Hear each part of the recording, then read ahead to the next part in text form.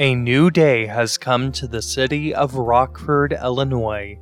At the grand piano in the dining area, Sebastian and Daphne walk over to a table. Sebastian pulls Daphne's chair out for her as the two take a seat. A waiter then places menus in front of them and then walks off. Oh, I haven't been here in so long. Oh, I have missed their stuffed French toast. It's just... Still does it for you. Exactly. So where is your husband? Don't worry. He'll be here any minute now. He just had to run a quick errand. But I guess that means we now get the chance to talk. Which is good, because I have a lot to say. At the Sunset Shore Hotel in Nerissa's suite, Nerissa enters the main part of the suite, having come from the bathroom. As she puts on a pair of diamond earrings. Hey, you! Gosh, I've missed you so damn much. Nerissa, Before Franklin can say another word, Nerissa kisses him passionately. Will you just stop for a minute? Why? You're my husband. I love you. Please, don't tell me that Daphne kisses better than I do. Let it break my heart, darling. This is a visit to take care of business. Nerissa, I don't know what the hell was going through your mind when you jumped on a plane yesterday. But I'm here to tell you that you need to go home.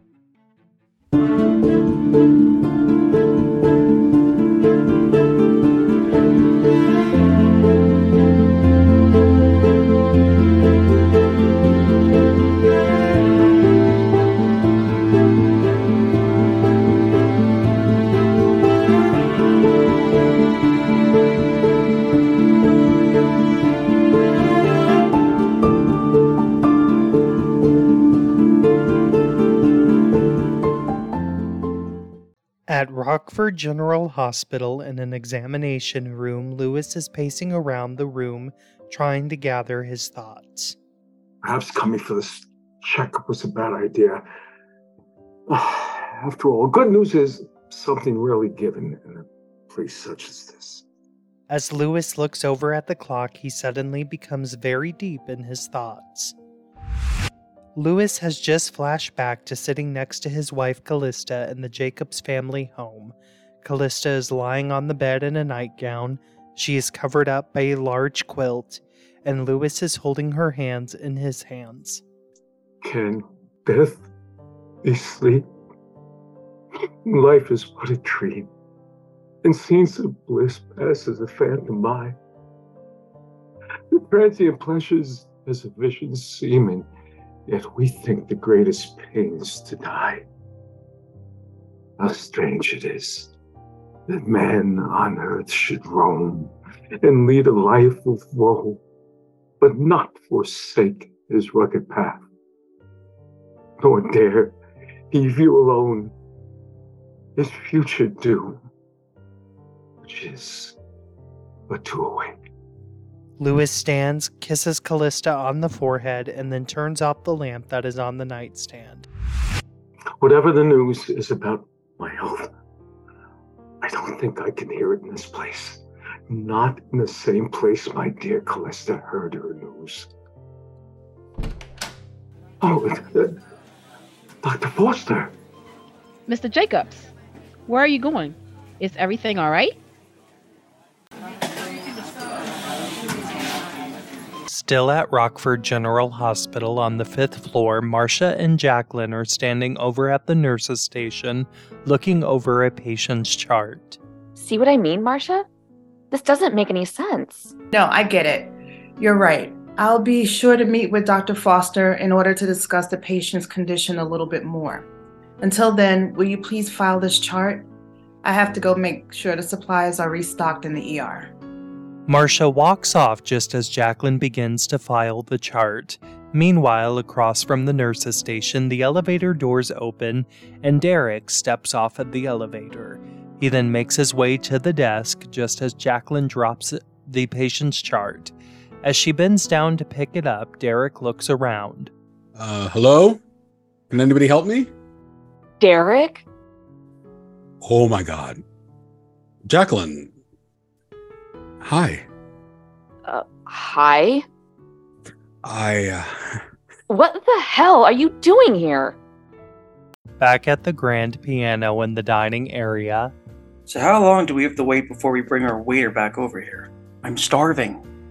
I'm sure Frank will be here any minute now. I just can't imagine what's keeping him. I think we both know. Pardon? Maybe he's up to something shady. Not funny. Sorry. And why do you always do that? Do what? Make jokes at the wrong time? I didn't realize this was the wrong time to make a joke. And here I thought I was just participating in casual conversation. Daphne, what's up with you? Nothing. Nothing is up with me. Maybe this was a bad idea. I don't think so. I'm genuinely excited to get to know your new husband more. Oh, is that so? Sebastian, it was so awkward when you came over to the house last night. I know, and I shouldn't have, but I was already in the neighborhood. You know how much I love that organic market by your house. Find a new market. Look, I know we're still friends. Well, sort of. And I know we still spent time with our daughters before I left town. But I have to move on. I'm married again, and I take that very seriously. Can you take it seriously? Sure. And we both know that that was my cell phone. And we both know what that sound means. I have to get back to the station. Give the new man my best. I will. Sebastian collects his things and then stands from the table. He then goes to Daphne and politely kisses her on the cheek. As he walks off, Daphne retrieves her cell phone from her handbag. She then begins to text Franklin. Hey, honey, it's me. Look, I was sorry to hear that you couldn't make it to breakfast with Sebastian and myself. But I hope to see you soon. Love you. Daphne then proofreads the text, and once she's happy with what she has typed up, she sends it to Franklin. She then shuts her phone off and places it back in her handbag and takes a sip of her coffee.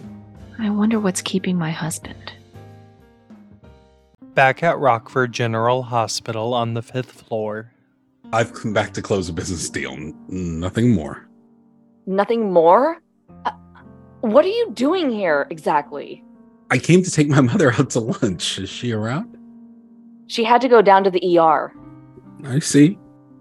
She has always been so dedicated to her job. Don't do that. Don't you dare stand in front of me all this time and make small talk. Jackie. Don't call me that. Please don't call me that. I hope your mother's dinner party went well last night. I take it that means you stayed with your parents last night? I did, and that's how I met our son. He's not your son, Derek. He's my son. I raised him. I've loved him since the day I brought him into this world. I've been there for him, especially in the nights when he used to cry himself to sleep because he couldn't understand why he was the only kid in his kindergarten class that didn't have a father. I'm sorry. The hell you are. Before Derek can say another word, Marcia steps off of the elevator and notices the two interacting. She rushes over to them. Is everything okay here, you two? Sure. Jacqueline? It's fine. I can keep my cool. I restocked the supplies in the ER. Very good. Please excuse me, I have patients to see. Jacqueline walks off. What are you doing here? I wanted to take you out to lunch. That's very sweet of you. But prior to today, you had not seen Jacqueline in 13 years. I think it's best if you don't come around this hospital again. Okay. Back at Rockford General Hospital, Dr. Mackenzie Foster and Lewis walk back over to the examination bed. Lewis then takes a seat on the bed. Sorry to have worried you, Doc. I just didn't feel like being here anymore. I understand, but I'm glad you decided to stay. Louis, can I get you anything? Water, perhaps? I'll be just fine. Are you sure? Yes. Anyway, let's stop dancing around the topic of conversation that we need to so desperately get to. What's been going on with me these past few weeks, Dr. Foster? Very well then.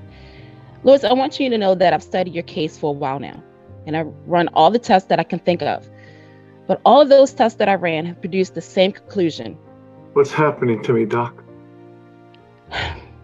I'm so sorry. You have the same inoperable brain tumor that your wife had. The one that killed her? Yes. Oh, dear God. At the Rockford police station, Sebastian is sitting behind his desk looking through general internet search results. Oh, Franklin Tanner. There's practically not a single thing out there about your life. Afternoon, Detective. Hey, Chief. What are you working on? Pardon? You just seemed rather hard at work when I was walking over here. Oh, it's nothing. Sebastian, we've been friends for over 30 years. I know you better than that. Don't lie to me, man. I had breakfast with Daphne this morning, and well, her new husband was supposed to meet us, but she told me that he had to run some errand beforehand. Okay, and? We waited for half an hour, and I still don't think he ever showed. Oh. Oh is right. I just find something off about this guy, Mitch. Slow down. The guy was busy with an errand. You just want to find any reason already to look into him, all because you... I care about Daphne. I just want to make sure she's protected. I'm sure she is. And word to the wise, I wouldn't pursue this. Is that so? You and Daph have always kept your friendship going. Don't ruin it. Sebastian, I'm serious. Mitchell walks off. As Sebastian watches Mitchell walk into his office, he suddenly opens his laptop again. Sorry, Mitchie. I can't give up on this. At the Jacobs home in the living room, Daphne enters the room having come from the kitchen. Franklin, meanwhile, enters the home. Sweetheart.